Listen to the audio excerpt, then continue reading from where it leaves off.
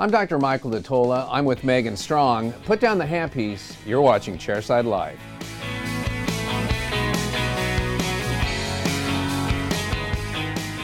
Welcome to Chairside Live. Hello, Megan. Hello, Dr. D. I've got a great case of the week to share with you guys a little bit later. It's a couple of anterior bridges that a dentist prepared and sent in to us. And when we poured up the impression, we noticed we had some draw issues.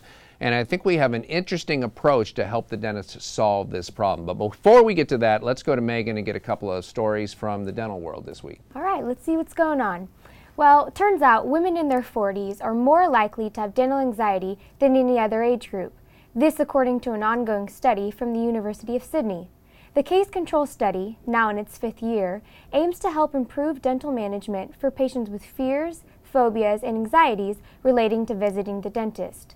The study has found that women in this age group are most likely to have perceived a traumatic dental experience, abuse, and orofacial trauma. Yeah, you know, I've treated a lot of women as dental patients who have been phobic, and I think it seems skewed that way. I think there's a lot of men who are phobic too, but the men just don't show up to the dentist because they don't care, you know. And so you might say, well, it'd be nice to work on all men, but you can't, and there's just not enough men to do that with. And so the phobic patients, you know, I've spent a lot of time trying to figure out how to deal with some of these phobic patients. And in fact, if you look at our rapid anesthesia DVD program, if you go to glidewelldental.com and check that out, that whole rapid anesthesia procedure I came up with, one of the reasons was for people who are phobic about having a needle put in their mouth, because it uses a very short needle. It doesn't have to go into their cheek. It just goes into the sulcus. And as a result, for a patient who's really needle phobic, that rapid anesthesia technique is a great way to be able to help them with some of their fears. What else you got, Megan? Well, a CEO that makes $1 a year, that's the annual salary of BIOLASE CEO Federico Pignatelli. Pignatelli said his plan is to generate continued growth and improved financial performance for the company, according to a press release. He states, quote, "A CEO's salary should be tied only to the financial performance of the company he leads and not to arbitrary, extravagant, and exorbitant numbers decided by an irresponsible and friendly board of directors," end quote. He invited the CEOs of other American companies and the country's politicians to follow his example. It's a great idea, and I feel like I have followed his example. For example, I know it's crass to talk money, but I'm only receiving $1 for Chairside Live. And there is no glass ceiling. You're receiving the same dollar for doing this as well. All right, let's go ahead and take a closer look at the case of the week. So let's go ahead and take a closer look at that case that I mentioned earlier. We'll just look at the RX real quick, and we folded it down so you can't see who the dentist is, but I think we all know there's only one dentist who uses green ink in the U.S. And the doctor has requested 2 PFM bridges from 5 to 8 and 9 to 14. This could have also been done as a Bruxer case. We can make Bruxer bridges that large, and they do well in the anterior, but a PFM bridge is fine for something like this. My one piece of advice is that I typically don't like to split bridges between 8 and 9. To me, teeth 8 and 9 are the ones that determine largely whether or not this case will be an aesthetic success or not, and I would rather split the bridges to one side of the centrals or the other and leave 8 and 9 splinted together in a case like this. It just seems like I've had cases where when I try to do 2 separate bridges like this, that 8 and 9 don't quite line up right and don't look exactly the same. So I always like to keep 8 and 9 splinted, but this can certainly work out like this as well, and we'll see that as we look at the model. A quick peek at the impression. Pretty darn good job. For a bridge this big, for a bridge from 5 to 14, as the doctor has prescribed, I prefer a custom tray for the impression. Of course, I practice here within the laboratory, so it's kind of cheating for me, or at least it's a lot easier for me to get a custom tray.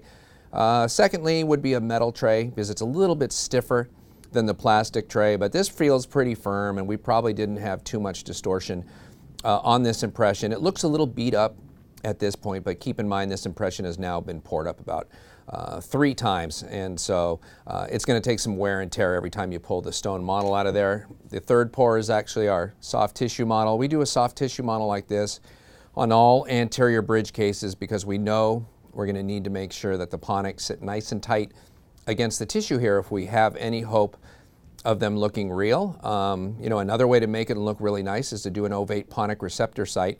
If you go to our website at glidewelldental.com, you can look in some of the biotemp videos and you'll see where I do ovate ponic receptor sites in these edentulous areas.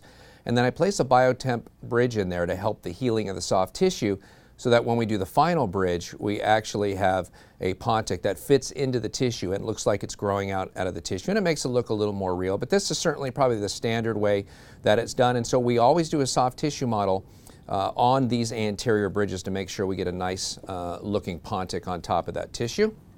Let's take a closer look here at the preps themselves. We're going to be hanging one pontic off the back here for tooth number 14.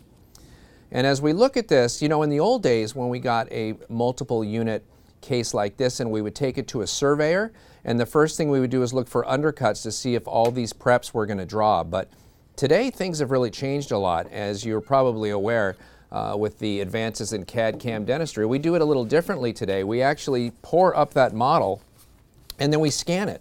We scan it much like we would scan a model prior to milling a CAD/CAM restoration such as Emax or Bruxer, and when we scan the model, it will pick an ideal path of insertion for us, or the best path of insertion. And as you look at these teeth, you can see that we're not able to see the distal of this preparation at all. And we can already see some red spots here where there are in fact some undercuts. So as we rotate the models and look, the computer tells us exactly where the undercuts are on these preparations in relation to that path of insertion.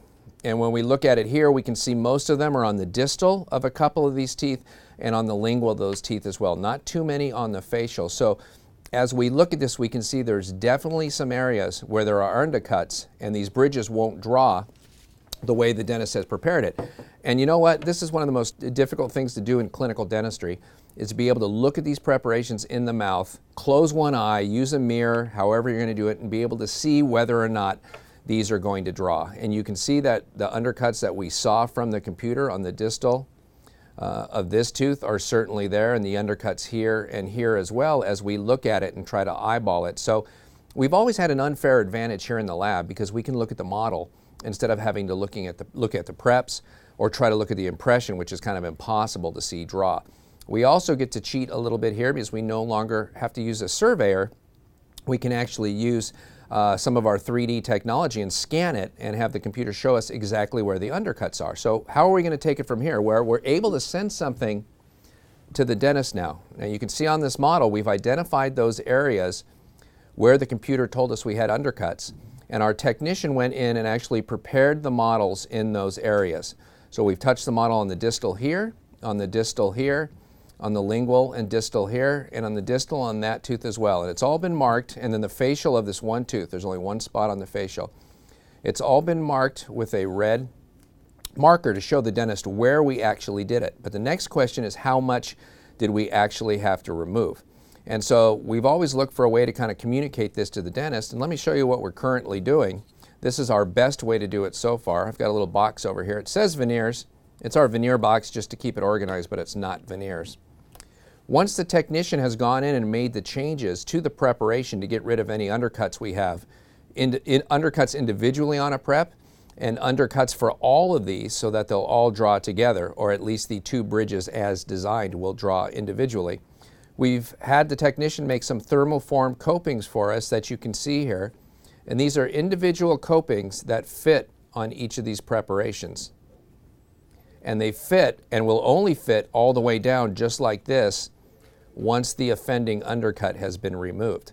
So we've indicated for the doctor where we need the preparation to be adjusted, and then to gauge whether or not they've done enough reduction, we have these little copings, these thermoform copings that will slide right down onto the tooth and fit in place as soon as enough of the undercut has been reduced, or even if the dentist reduces a little more than necessary, these copings will still fall down into place as you see here. And so now we're able to communicate to the dentist, hey, we need you to do a little more preparation on this case. Here's where we want you to reduce it. And you'll know when you've reduced enough as soon as these copings fall down into place. So now the dentist can have the patient back.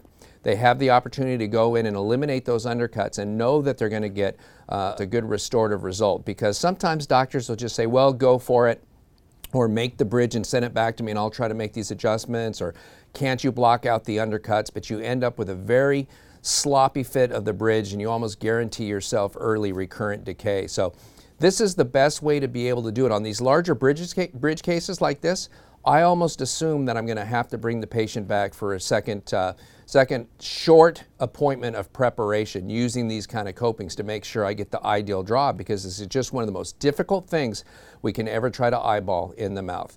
Today, because of CAD/CAM solutions and the ability to scan these preparations, we have a more accurate way to pass this information back to you and get a better restorative result for you and your patient. That about wraps it up for this week's edition of Chairside Live. On behalf of myself, Megan Strong, and everybody else here at the laboratory, thank you for your time and your continued commitment to quality dentistry. We'll see you next time.